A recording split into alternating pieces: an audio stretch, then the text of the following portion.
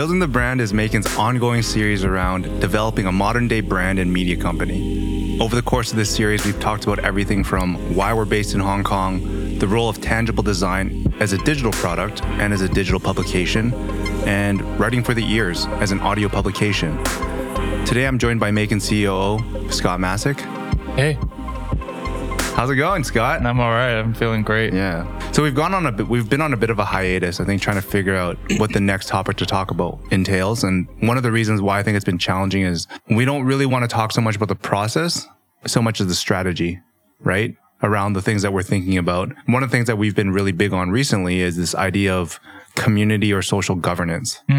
So before we get started, if people aren't familiar with social governance or community governance, what does it mean to you? And I would also argue and preface that the term's kind of made up, right? It's kind of a mixture of certain things that we've just kind of put together.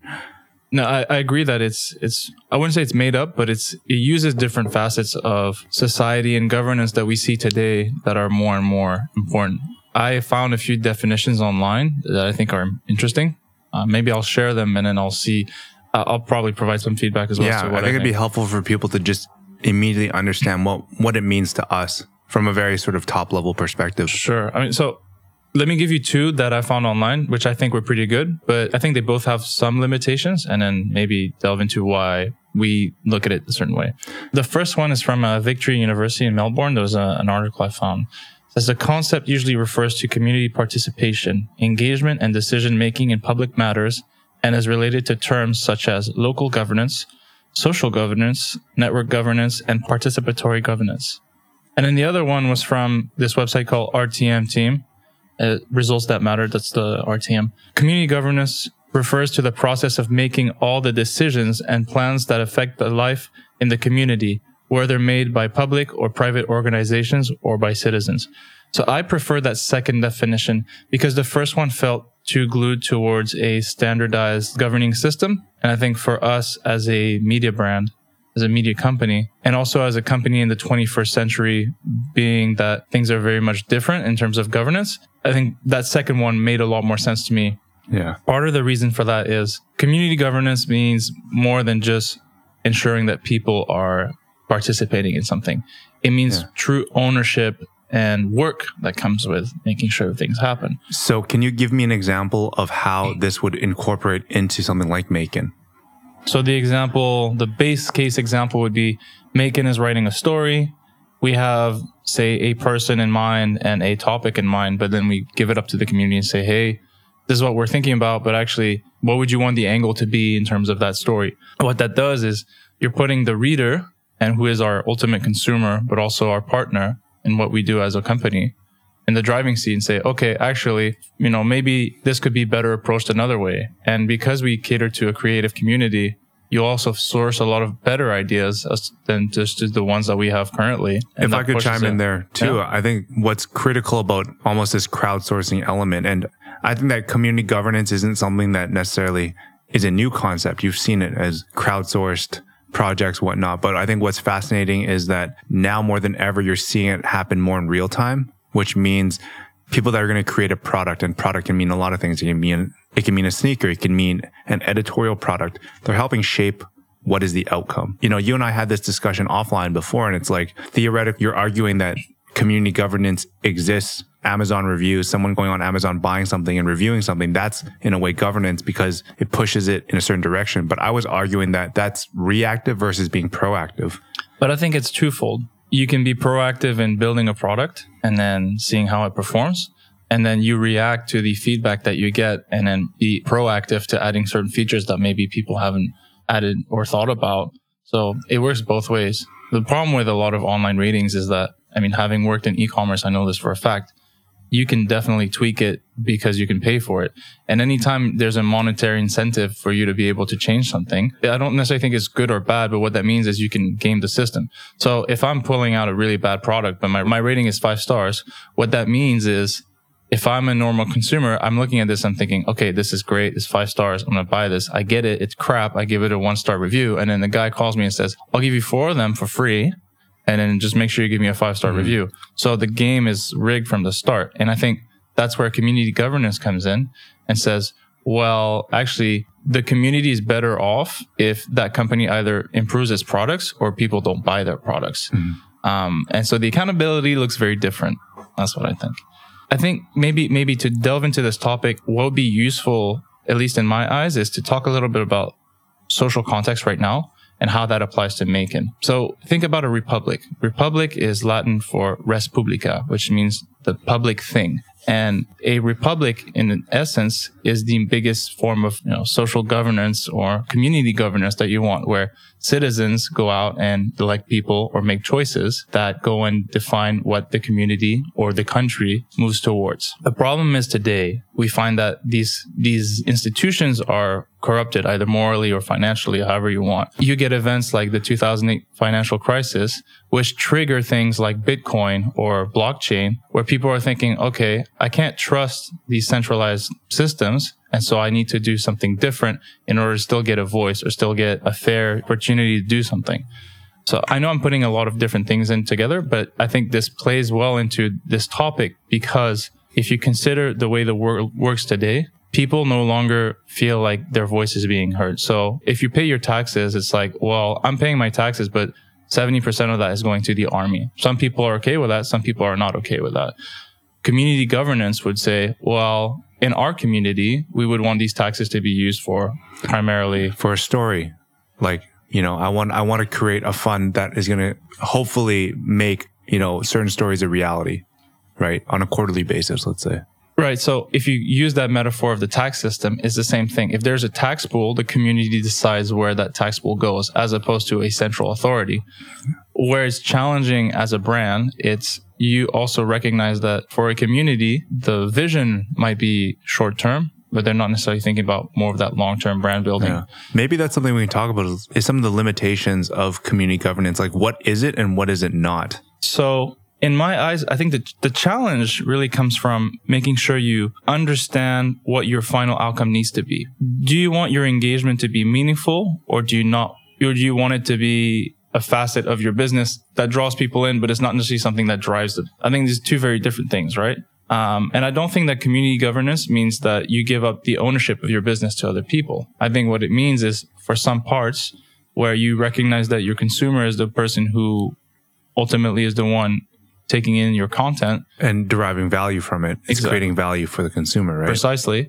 From that, you need to be able to recognize what is working for them, but also have a bigger picture of what your vision is in the future. Mm-hmm. It's a tightrope to walk because as a business owner and as a business leader, you know what's good for the business in the long term of it because you have that vision that you don't necessarily communicate, or maybe there's different reasons why you wouldn't communicate it. Part of it is maybe because you think you're not at a point where you're sure as to what you want to do, or maybe you're at a point where your funding is too low, so you're not able to necessarily have a timeline for it. Yeah. Like, for example, one thing that I would, just to give a tangible example, is you wouldn't really allow the decision of whether or not to accept certain types of business into the mix, unless that was necessarily compromising your ability to create value for your consumer, right? What do you mean by? So, for example, like, let's say that there's a brand that is coming into the mix that wants to work with Maekan. Do you allow community governance in that context, or do you have to put your foot down and be like, for the better of Maekan in the long run, and from a visionary standpoint, you kind of need to make that decision on your own? But I don't think that's what community governance is about. I think community governance is about not being able to buy a vote. It's about having to earn it and having to work for it. And the work that you put in ultimately benefits the greater community. Mm-hmm. So voting on an issue such as, oh, this is like the hot new brand right now, Maekan should do something with it. That's less relevant than, oh, these systems that aren't in place currently, like maybe you want to build an app, or maybe there's a new segment of the website that could be created. That if someone says, okay, you should be doing this, this, this, and this, I'm giving you a full expose and like steps on how to do it. That means that someone has put in significant amount of work and time and thought into something. That gives you the right from a governance standpoint to be able to push that boundary. I think that's a lot more valuable than just saying, oh, everyone gets a vote. Here's a bunch of tokens, and the one that has the most tokens, that person's vote is more valuable. Yeah. It reminds me a lot of the DOT system that Ray Dalio talks about. So Bridgewater, so for people who are not familiar, Ray Dalio is a hedge fund manager, has his own hedge fund called Bridgewater. And one system that they have in their teams is a DOT system. The DOT system is a proprietary technology. And all it is a rating system. You go into a meeting, you hear what people say, and then you can rate it, but also an algorithm is able to hear what you're saying and then measures it. From there, you're able to see where your biases are, where your strong points are. And what that translates over to is some people over time make better decisions than others. And so instead of giving everyone one vote, it's like my vote is weighted higher or lower because my vision of things or my track record is a lot better than someone else. So when you think about community governance, I don't think it's about giving everyone a voice. I think it's about giving everyone an opportunity to maybe play into the system. But then the people that work the hardest or the ones that care the most, they're the ones who are driving the vision behind everything else that goes in. And so from a Macon standpoint, if you're thinking about a story, I'd much rather want to listen to someone who either is from a certain field or has met that person that we wanted to do an interview for, or someone who contributes to our communities regularly because they have enough communication and ideas to understand and be able to fail more likely and come up with more ideas that are more likely to succeed as well. So maybe I'll ask you about this. In one of the definitions, so the RTM definition that I had earlier, there were three main pillars to community governance: engaging citizens, getting things done, and measuring results. I think those are very important things, especially the measuring results, because it goes back to that DOTS idea. If what you say yields positive results, then we should be paying attention to one person or another more, and then you have hopefully enough data to be able to track it. Yeah. Where do you see this playing out in terms of our business? So one thing that I've really identified with in regards to this sort of community governance thing is that in many ways, if your culture is predicated on something that doesn't involve a level of friction to be a participant, the bonds created aren't very strong. And what I mean by that is, like, if you can just buy your way into a culture and buy the right things or consume the right things and all of a sudden be part of it, it's far too easy for people to dip in and out. So by virtue of having people that are committed, that are engaged and contributing, you know that there's a level of interest on their part. And it also helps strengthen the product itself. One example that you've referenced many times is sneaker culture. I mean, I almost feel like we've reached peak sneaker culture maybe a year or two ago, and now we're just getting into the after effects. That's a perfect example of what you're talking about. Yeah, like back in the day, you obviously needed the money to buy something, but also you needed to create real connections with people, or you needed to travel. And I actually had to catch myself a few days ago where I was trying to look for something and I was like, oh man, I can't buy it online. But then I realized, well, that's kind of nice at this juncture, right? Where, you know, I need to go to the store to check it out. I need to know what store, and I need to do a little bit of legwork. So that I think is something really fascinating and interesting. But that's the thing is, like, the thing that you need to always be aware of is, like, what is that friction level you need to overcome, and what is that barrier to entry? Because it should be high, but not too high. Right. Because what is the balance point between? It can't be restrictive. Exactly. So on that topic, you've had to deal with me for quite some time now. I always like to have measurable. Doesn't necessarily need to be in the data, as in it doesn't have to look like, oh, you get an extra 500,000 shares for one thing or another. But measurable might be, we are noticing that our users are talking about it more, or maybe they're just more interested, or they might engage with another user because someone had an opinion on something. What do you think are measurable ways of creating and curating community governance? I think first and foremost, you really need a strategy or a game plan and see what are the things that are open for discussion currently. I mean, things can change, right? At some point in time, you could theoretically at some point in time have like a fully decentralized autonomous organization, like a magazine that was really fully governed. I mean, that would take a certain level of scale and magnitude to happen. But in the very early stages, like, someone needs to make the big, difficult decisions, and other things that can help guide it and shape it definitely are open for discussion. And I think for us, what does that look like? That means, what are features you want to see incorporated on Macon, right? Is it a job postings board? Is it transcripts? Is it more of a certain type of content? Is it asking questions for interviews? Those are like kind of the top level things. And I think the things that we can start getting into on a deeper level are things that require a little bit more investment. And that investment could be time or money. It's if Macon's going to create product, what are brands you would want to see Macon partner with, or what types of products? And once you start identifying that, I think that's what becomes really interesting and fascinating. And right. I think that's also the challenge, though. What does it mean beyond just Macon? What does it mean for a media company to have community governance? My caveat to all this is... Yeah, I think we should definitely talk about the caveats and limitations, because this is something that in a media landscape, I think hasn't truly been proven out. So it is an ongoing experiment in many ways. Well, one worry, when I think of Macon, I think of content that is deeper in terms of the way it's built. So that means that you actually take time to write a story. It means you actually take time to curate the audio.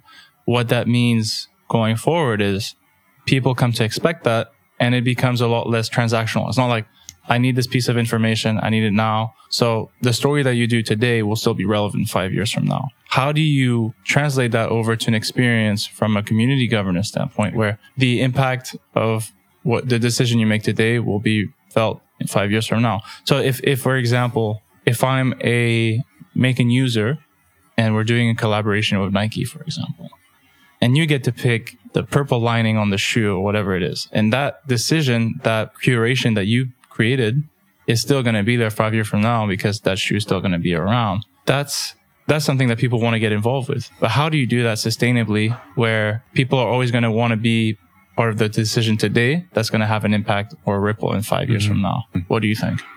So basically your question is, how do I get people involved for the sake of being involved, even though the outcome is not immediately evident? Yeah. And how do you get people engaged for the long term? Because that's the hard balance to find, right? If you are looking for a long-term engagement, there needs to be a long-term incentive as well for people to want to stick around.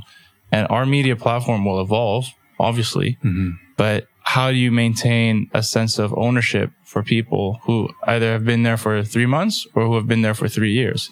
If more entrants come in and it becomes very elitist, then that's not valuable. The additions have to be relevant and useful.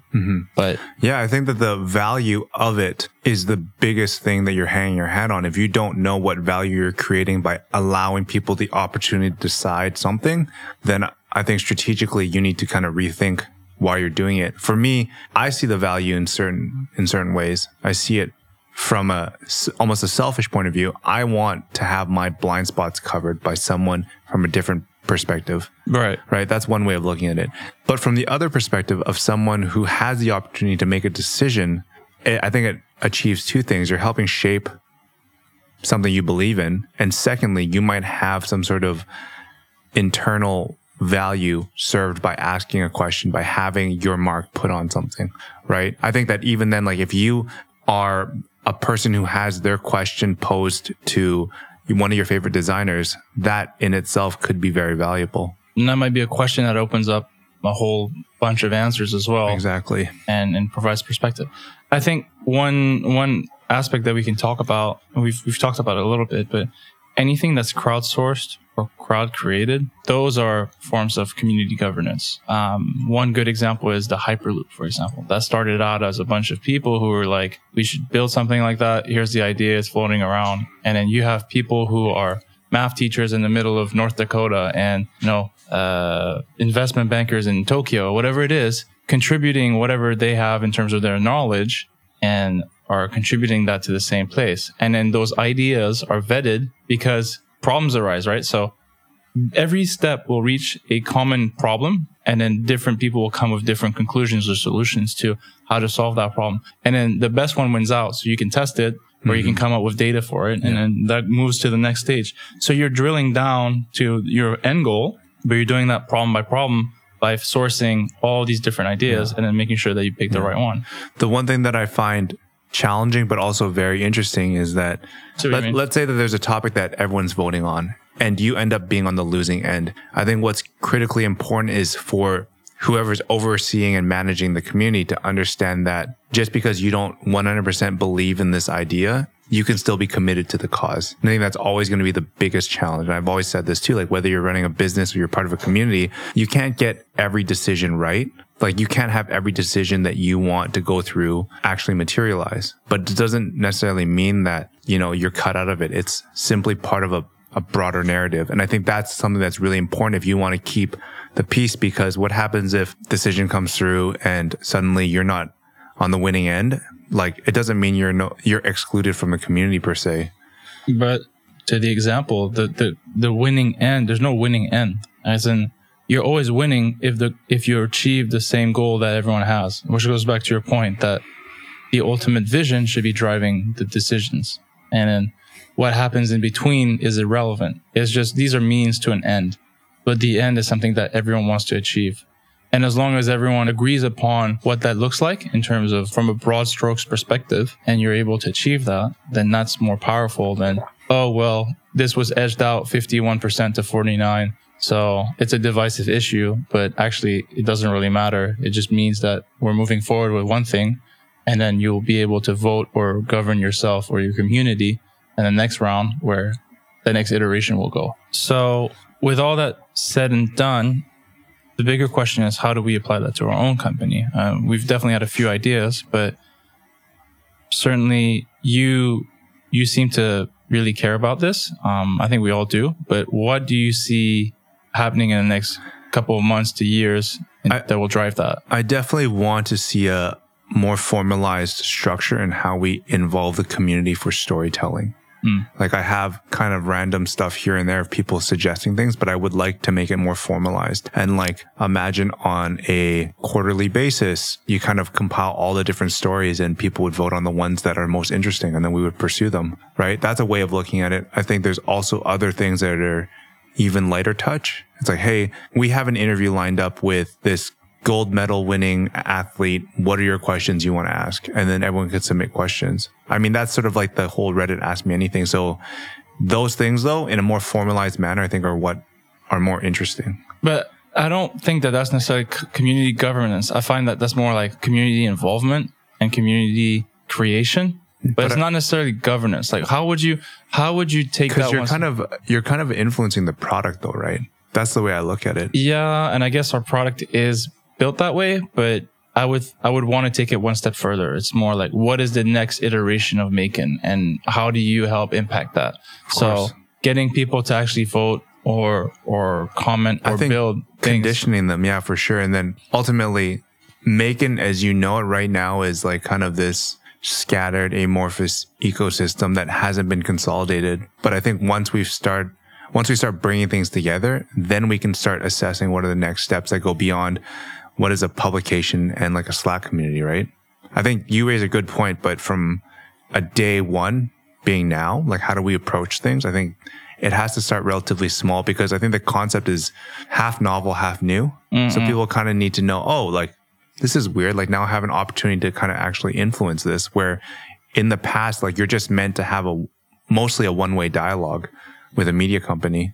That's interesting. How do you distinguish commenting and that aspect of media that we have today with more of a community governance aspect? I see comments more as contextual. So like comments cannot exist without that sort of seed of content, right? Got it. That's the way I think things happen, but doesn't mean that a comment can't be a seed for a story. Or a seed for a greater community guidance. It could be so many things. It could be like, hey, you know what? Like, oh, I feel as though it'd be great. I'm making this up. It'd be great if I could leave a voice message as a comment as opposed to me typing out, a 400 word piece. And then, oh, okay, yeah, like so many people want this feature, and all of a sudden, like in 6 weeks' time, we have a new like voicemail feature. That would be an example.